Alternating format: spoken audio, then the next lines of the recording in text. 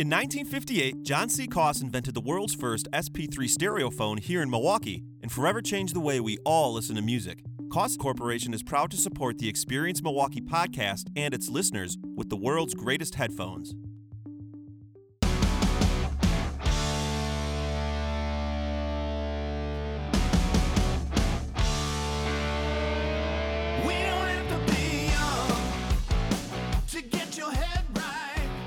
Hey, Adam. Oh, Steve. Welcome back. It's a great day. Yeah, welcome back to the Experience Monkey podcast. You're back for another one. I decided to come back for one more. We take it week by week, no pressure. I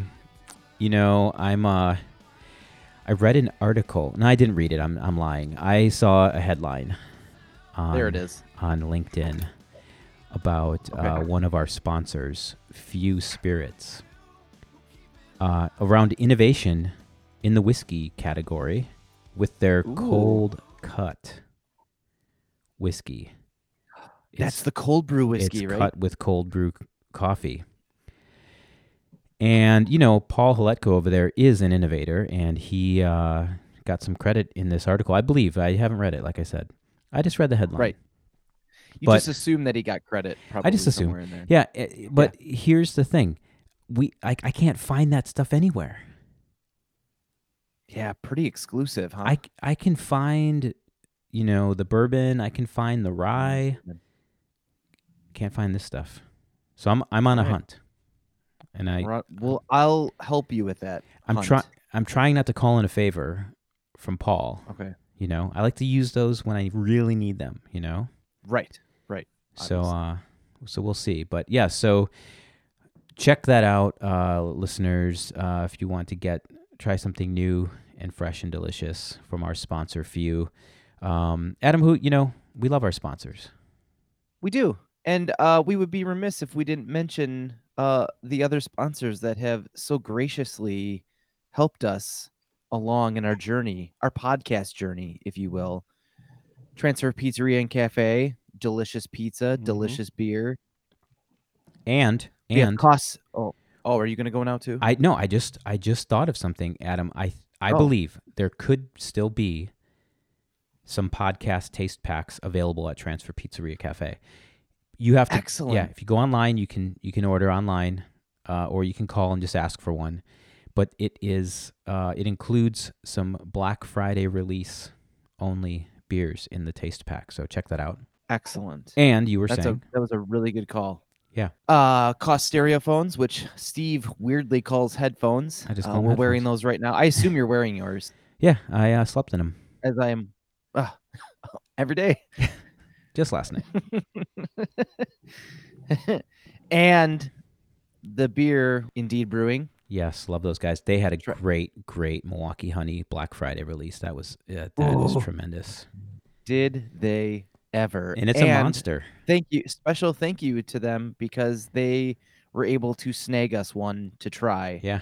And talk about on a previous episode. Yeah. So go back and check it out. Stop right now. Go back, listen to it. Stop. Go listen to that one, then come back here, or just listen to this one, then go back there. Whatever you want to do, it's up to you.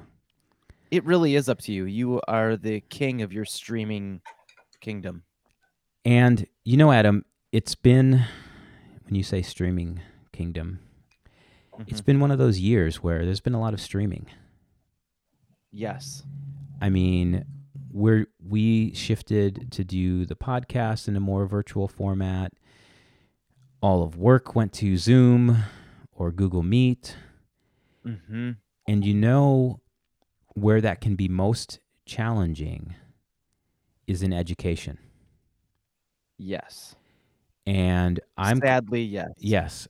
And to be sure that the kids have the access and the tools in this wild year. And I think we're going to learn a bit about that because you know who we've got on the show.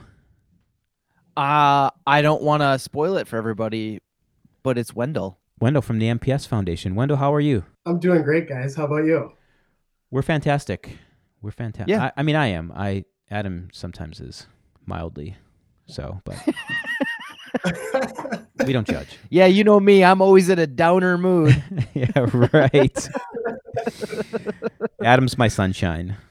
Adam is my Yep. my inspiration. I'm putting that on a greeting card. Yeah, yeah. Adam's my sunshine. It's true. So Wendell, this is awesome to have you here. We're so appreciative of you taking this time to share what's going on and how this all works and what are the pressing opportunities in our community and what you're doing about it. So I think we'll take a step back and first, just as we always do, we go on this journey. We pretend the audience has never heard of you. They've certainly never heard of Adam or me, but we Right. we pretend and just get the high level backstory of your journey here and what you're doing today, and just set some context for the audience. So, what are you doing? Yeah, so today I'm serving as the head of the Milwaukee Public Schools Foundation. But as I've told many people, and your listeners will, and I appreciate you guys having us on to talk about this, but it's one of the things we talk about with our students, being prepared for your future. So I don't think I had in my mind that I would ever be the head of the foundation of a district that I went to school in. So born and raised here in Milwaukee, went to Rufus King High School, went to Northwestern University, go Cats, and then made my way back here to Milwaukee. But I was a serial sector hopper, and I had a lot of mentors that kind of said, you have to really prepare your career because you don't know where you're going to go, what path you might take, but be willing to think about where it is you see yourself, but also where you think you might want to make a difference, whether it's private industry, nonprofit, governmental, etc. So as the serial sector hopper that I was, I started my career in employee benefits, and God bless my brothers and sisters that stayed there. But for me, it wasn't all it was cracked up to be. So I had taken enough mentors in my life where they said, you need to think about maybe you have a different type of calling. And I went into the nonprofit sector. So first at a small community center on the north side of Milwaukee, as chance would take it, I moved into a community development financial institution. So essentially a nonprofit lending entity.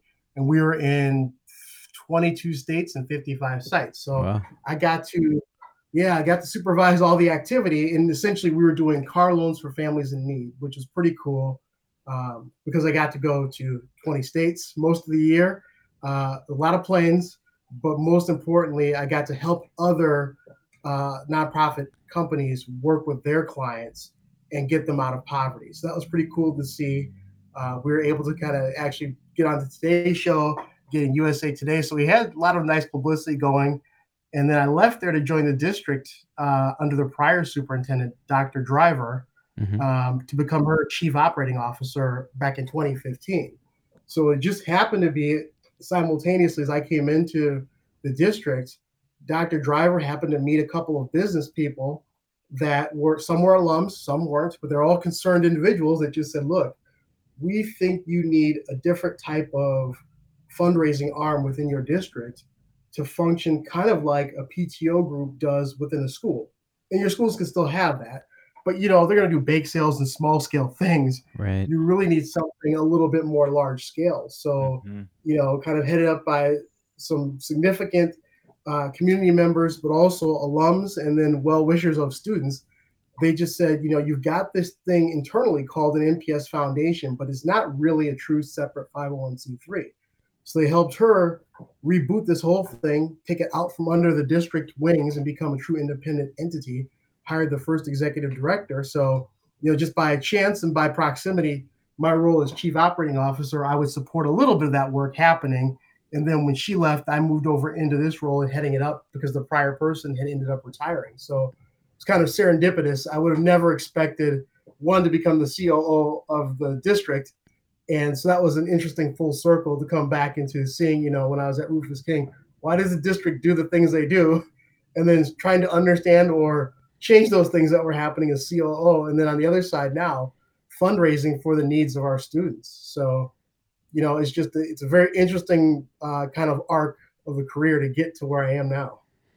Yeah, it's interesting how, like you said, you don't know where you're going to end up, and this is this community is well connected overall, and small, large feel in this city, and it's always interesting to hear those kinds of stories about how it all happens and works out. Absolutely. It's as they say, everybody says small walkie, but you got to do the work to get to know people, right? You can't just sometimes you bump into the right person, but otherwise you end up finding out that one domino hits another and hits another. Yeah. So, Go ahead. Wendell, what does a day in the life of an executive director of the MPS Foundation look like, other than obviously taking awesome time out of your day to podcast with us?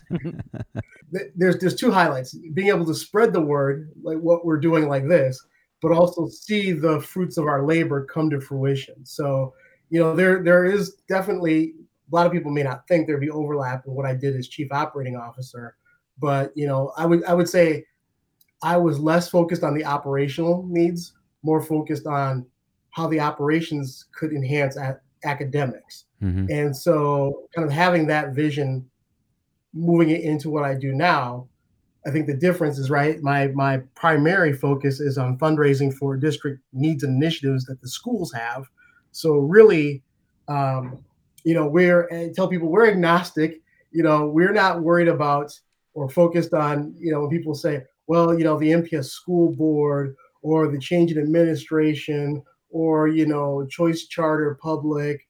We're just here to say we're here to help MPS kids make sure they have an even footing so that, they're not behind Mequon, Thiensville, New Berlin, anybody else. We want them to be just equal with the same opportunities they've got. So for me, no 2 days are ever the same. I could definitely say that happened when we began pandemic, but, really there are some days where it's like eating an elephant and drinking from a fire hose simultaneously. So the question is, right?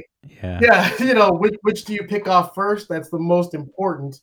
And, usually in some manner, it ends up being a networking type of situation that gets you to either a project or a program partner or a potential funder, or somebody can lead you to another funder. So, and really a lot of it's daydreaming, right? What could be great for our students, but that, we've started a small kernel of something and it's happening, but now how do we balloon it from one school to all 158 schools? Or how do we go from, 10,000 students that we're serving with this program to all 70,000 students? And where does it make sense? So, I'll give you a preview of coming attractions, and hopefully next fall we can come back and talk about this. But, because I just happen to be coaching youth soccer in my background, one of my good friends from that world is the head coach at MSOE. And we both had ties with their former head coach who recently passed away, Jimmy Banks. And so we've just started to, try to formulate something that could both honor him, but be great for both MSOE student athletes and for MPS kids. And we've had a number of kind of projects and programs with the STEM groups over there.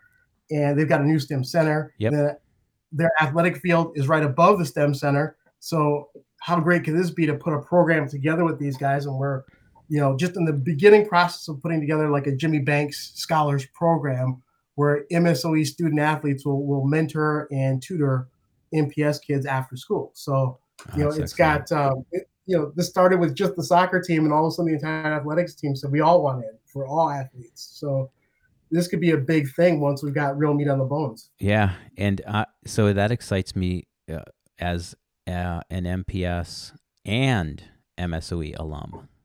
Things like that we're doing that are really the highlight of kind of, so there's the mundane stuff that's the day in the life, right? But when you have like those types of meetings, it's that, or, another good example is we've got, a 104-year-old donor, Joan Robertson, whose mother was involved in both women's suffrage movement and then was very inspired by United Nations and the UN delegation from Wisconsin. So she's lived through it all. So, we can have conversations with her about 1917 or 1918 in the Spanish flu. But as I've gotten to know her, we're talking about the need for kind of cultural competency of our students, right? And making sure that our students actually, why is the UN important? Probably needed more now than ever. Why are things like, negotiating skills important and diplomacy. You can't, when you get angry at somebody in the classroom, just go off and hit them. Right. You've got to actually talk through it.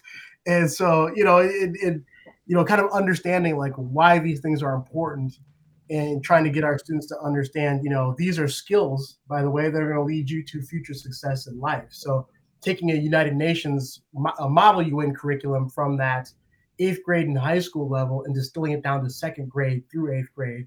And it's a program that's ballooned over the years from a few thousand students to now 12,000 students are participating.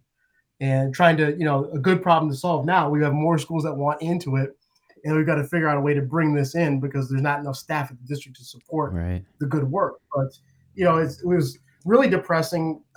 So now we're almost a year in pandemic where, last March, we had to cancel the fair that we do for United Nations World Day. And that would have been a culmination of all the students coming to Panther Arena and presenting their projects. Oh, man. Oh, bummer. Yeah. But, the good news is that we're planning a virtual version of it this year, and hopefully we can be back at Panther Arena next year to do this again. So does your work weave in and out of not just, when you think of a typical foundation, it's highly involved in fundraising for initiatives, but is it also half or some portion of driving innovation in the district? It really is. We're trying to work with, so obviously we talk with students that are in the programs that we sponsor. So, most of the audience is not aware of what we do. So just from a bird's eye view, we've got a scholarship program that private donors put money forth for students to go to post-secondary education. Field trips were eliminated by many of our schools because they just didn't have the budgetary dollars for it. So we sponsor a dedicated field trip at every grade. So for instance, 3rd graders all go to the public museum. 4th graders all go to Discovery World, and it's attached to a specific set of curriculum. So we've got the learning journeys in that vein and helping augment that education. So every one of the programs, the United Nations program, everything we do, we try to get a feedback loop, both from the student perspective, teacher perspective, and district office. A number of STEM and college and career programs that we've pushed throughout the years. One of the biggest ones being college readiness and workforce development has kind of been a key and will be probably the biggest area that we go into the future. But every time we do that feedback loop, and with also our outside partner, we try to talk about how could we enhance that piece and how can we drive the innovation. So, it helped significantly having both the relationships and the working, day-to-day work environment of being with the district staff, because I could know who to go to on this side and say, hey, we've got a funder talking about this. We've got a partner talking about this. Is that something you'd like to see? Or on their end, when I meet with them saying, if you're really trying to augment student achievement, what are like the top 3 or 4 things you need? Like, obviously they may lead to money, but what does that money give you that's transformational? So, many times they would say something like, we need this piece of classroom equipment, or, we need somebody to come into our room, whether it be virtually or whether it be in person. We need somebody to tell the student what's happening. So, a great example of that, 2 examples, very similar from a workforce perspective. Julia Taylor at the Greater Milwaukee Committee has really kind of repurposed and put together the Bradley Tech Trade Commission. So think of it as a small board helping that principal focus on that job attachment, either immediately from high school, if you want, or going to college, but it's very structured into what you're going to do. And so people that are in the trades or in any industry can go into that building, and it's very dedicated to saying, if you're going to go in construction, here are all the areas of construction. Here's what you need to think about, and let's get some hands-on experience during the day. Because, we were all in these classrooms that were essentially lecture style, right? Somebody's at the front of the classroom telling us what to do. Now, hey, we all made it through, but is that the best way to do it? You talk to the scholars, people at Harvard have think tanks around this, the Aspen Institute, Council of Great City Schools. There's a number of people around the country and around the world saying, that's really the last resort. We really want you to get to 10 to 15 minutes of a large group lecture, unless there's like a seminar type style that you're going to engage everybody. Otherwise, we much more prefer you be in small groups, but the peers teach each other, have some digital and technology enhancements with your instruction. So, many people don't know that the classroom of tomorrow should really look like the Apple Store, right? You go in and they almost don't talk to you at all, and they make you touch things and just play while you wait. Yeah. Right? Right. You're learning on your own. And And then, so Steve, Adam, and Wendell will now have to, we have to wait for our appointment or whatever, but we wait in these middle tables and we pretend like we don't know each other. We don't want to look at what each other's doing on our phones, but we do peer over, and you see what I'm doing, I see what you're doing, and maybe we teach each other something that's peer to peer. And then maybe we can get our thing and issues solved right then and there, and we can leave the store. Or we have to go to the Genius Bar, which is that one-on-one teacher classroom instruction. And that's kind of what it should look like. And so the question is, how do we start modifying large systems like an MPS with 5,000 teachers into that methodology? So, some of our students in schools and teachers are very versed in it because they're on the earliest end, right? And they're beginning their careers, where some universities have moved to that way of teaching, but not all have, right? That's a hard thing to get a university to change its entire methodology. At the same time, we do happen to have, some Montessori schools. So we've got the largest district in the country with the largest number of Montessori schools in elementary from K to 8.